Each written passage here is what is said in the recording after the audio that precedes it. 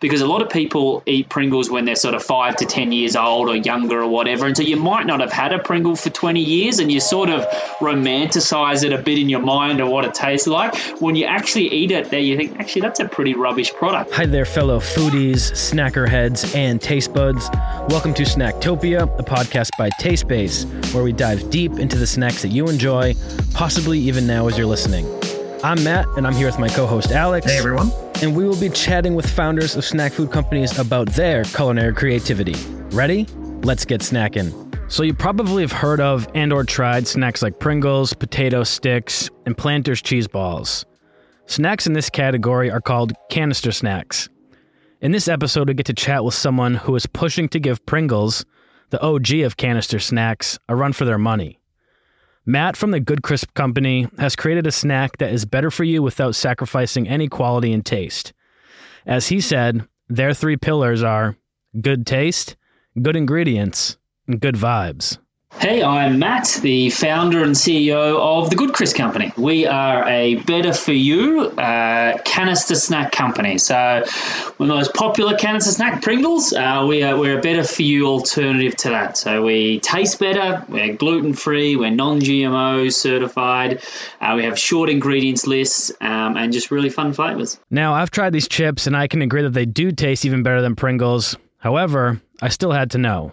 Why in the world would someone want to try and compete with a product as large and as established as Pringles? If I think back, I can remember a large chip manufacturer, Lay's actually, tried their own version of canister chips, and I believe that failed without a doubt.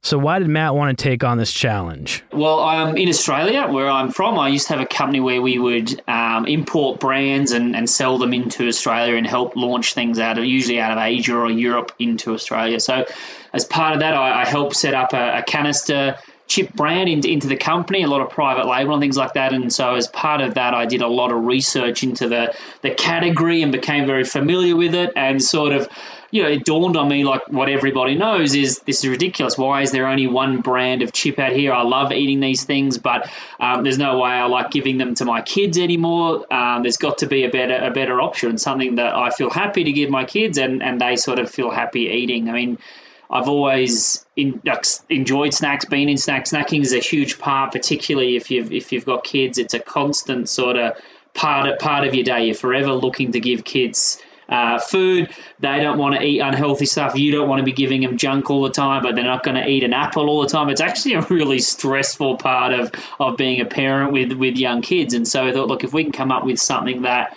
just makes life a little bit easier, that helps me out as a parent, I'm sure it's going to help out other parents as well. And that's sort of where it all came from. Besides their go-to crisps that are bursting with flavor while using good-for-you ingredients, they've also taken on the challenge of creating a better-for-you cheese ball snack to compete with those Planters cheese balls. No, it's definitely a newer one for us. We launched that at the end of last year, really. So, and it's now going really well. In fact, this week we're launching into 2,500 Walmart stores with our cheddar. So that's going to be exciting to get that out there. But it was same sort of concept. How do we do it like a better for you, Planters cheese ball? It's in our category. We're in that same customer of ours. We're millennial families.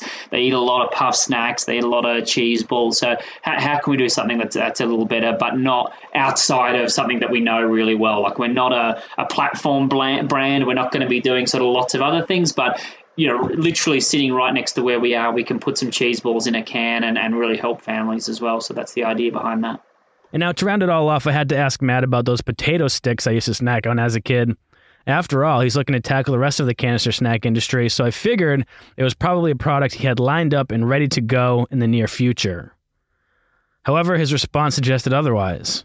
Right, well, they're the next other. You know your canister chips well. They're the next other one in there. And honestly, to be frank, the ones out there aren't actually that bad. The ones there are sort of they're already gluten free. They're already sort of not too bad ingredients, things like that. So we probably wouldn't, because there'd be no point. But you never know. Maybe one day we will.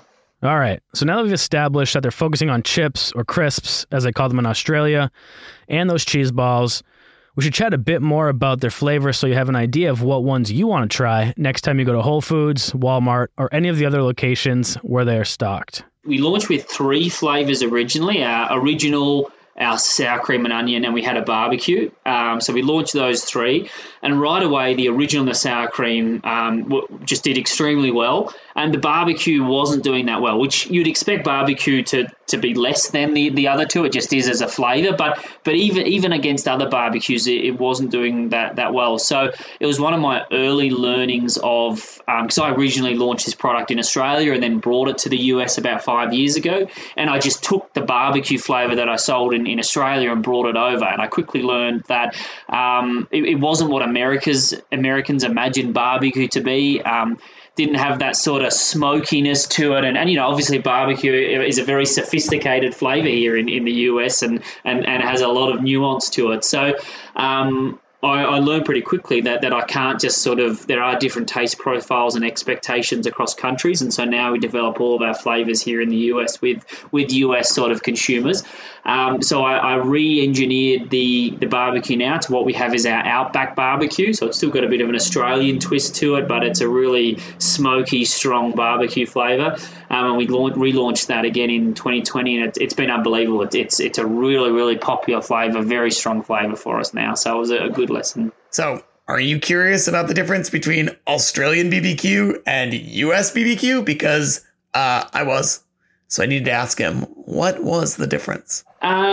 It just wasn't as strong. So we're a bit more of a subtle flavour to barbecue in Australia. So it was there, but it wasn't quite as strong. Well, this one is a really powerful, strong, smoky paprika sort of spice flavour to it, which just is a bit more in line with what Americans are looking for. Hey, I mean, I do like it, yeah. So I liked it as well, and I think if I took it back to Australia, it probably would sell really well as well. It just wasn't sort of what we had originally developed for the Australian palate.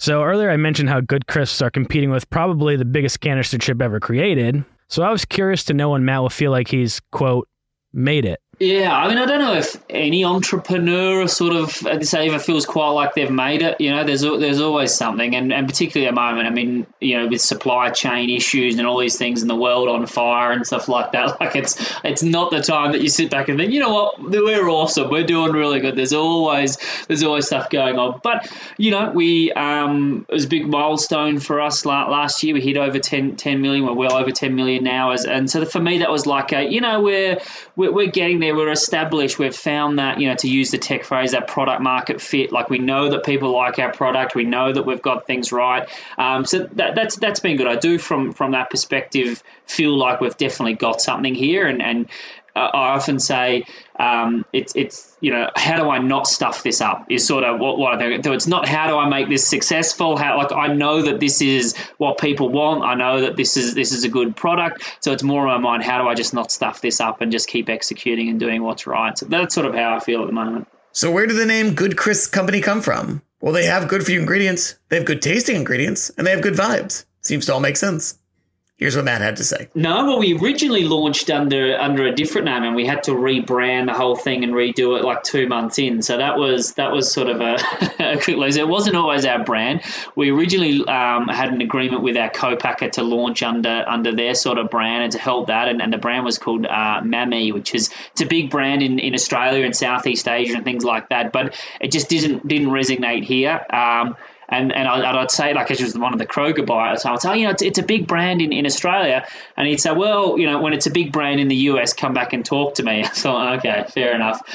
So it's sort of when we were looking at this coming up with a new brand, I thought, well, part of the, like, for me, it was like branding doesn't really matter. We'll turn it into a brand. It can be any name, Mammy, anything. It doesn't matter. We'll make it over time. I thought, well, we don't have the luxury here. I need to hit the ground running. So can I come up with a brand that is not just something that takes up space, but actually contributes and benefits to the packaging and to what we're trying to do? So I thought, what about something like the Good Crisps Company? It's more than just a random name. It actually conveys something about us being good. The idea of crisps talks about our Australian and UK heritage, and this sounds a little bit fancy rather than what's there. And then we went into this logo for fun and excitement and to stand out as well. So that's sort of where it came from. So a very literal sort of brand, but in some degrees it sums up exactly what we're doing. I mean, we have, not to get too technical, but when we were going through the brand, we have these 3 pillars for me of what makes us the Good Crisp company, which is good taste, good ingredients, and then good vibes. And that's essentially what we are as a brand as well. So it ties into all of that really well. I know this theme keeps coming up in this episode, but it's hard to avoid the elephant in the room when you're creating a snack that is competing with Pringles. I was curious about Matt's experience with trying to get people to try Good Crisps and convert them from being a previous Pringle eater. There is a little bit like they didn't expect us to taste as good. So that's a bit, but we go out a lot of our way to how can we get, chips into people's mouths, get them to try it for themselves to see and realize that there actually isn't any compromise. I mean, exactly to your point, Alex, it used to be that way. We're part of this now 3rd generation of snacks. The first generation was just all about taste, none of the health, just full of chemicals, make it taste as good and addictive as possible. Then the second wave was, all right, well, let's focus on health and what's in the product, but you had to sacrifice in taste. And now we're at this 3rd generation where actually our product tastes better than Pringles. We win every blind taste test that we do. So we actually taste better and we have better ingredients. So there's now no sacrifice that you need to do. And that's really what we focus on. We're a snack company, and going back to sort of those 3 pillars, we deliberately put good taste first. When we look at good taste, good ingredients, good vibe, good taste is actually consciously first. And that's not always the case for health companies. Sometimes, their focus is actually good ingredients is the most important thing. But for us, we won't compromise on taste. We're a snack company. You have to taste good. And maybe that means that our ingredients aren't quite the best as we would like, and we'll continue to work on those things, but we're not going to sacrifice taste on that. So that's a big, big part. So I think people are really, they're pleasantly surprised. And the other thing we find is we started sending out, when we do sampling with retailers and things like that, we would send a Pringles or some other canister chip with ours as well, because a lot of people eat Pringles when they're sort of 5 to 10 years old or younger or whatever. And so you might not have had a Pringle for 20 years and you sort of romanticize it a bit in your mind of what it tastes like. When you actually eat it, or whoever it is out there, you think, actually, that's a pretty rubbish product. And then you compare it to us and realize just how good it is. We make sure we play a lot on that part. And to get the answer you've all been waiting for this episode, who would Matt share a can of Good Crisp with if he had the choice? So we were watching the show. I think it was the Kelly Clarkson show during the World Highlights on time. I was like, you know what? There's someone there that is, fun, full of life, family. I think that would be a good person that I'd love to get some Good Crisp into their hand. A special thank you for our guest who came on the show to speak with us. Podcast was written and hosted by Matt Membrino and Alex Shabar, edited by Matt Membrino, produced by Matt Membrino, and artwork by Emily Herr. Please be sure to visit www.tastespace.com for all your snacking needs.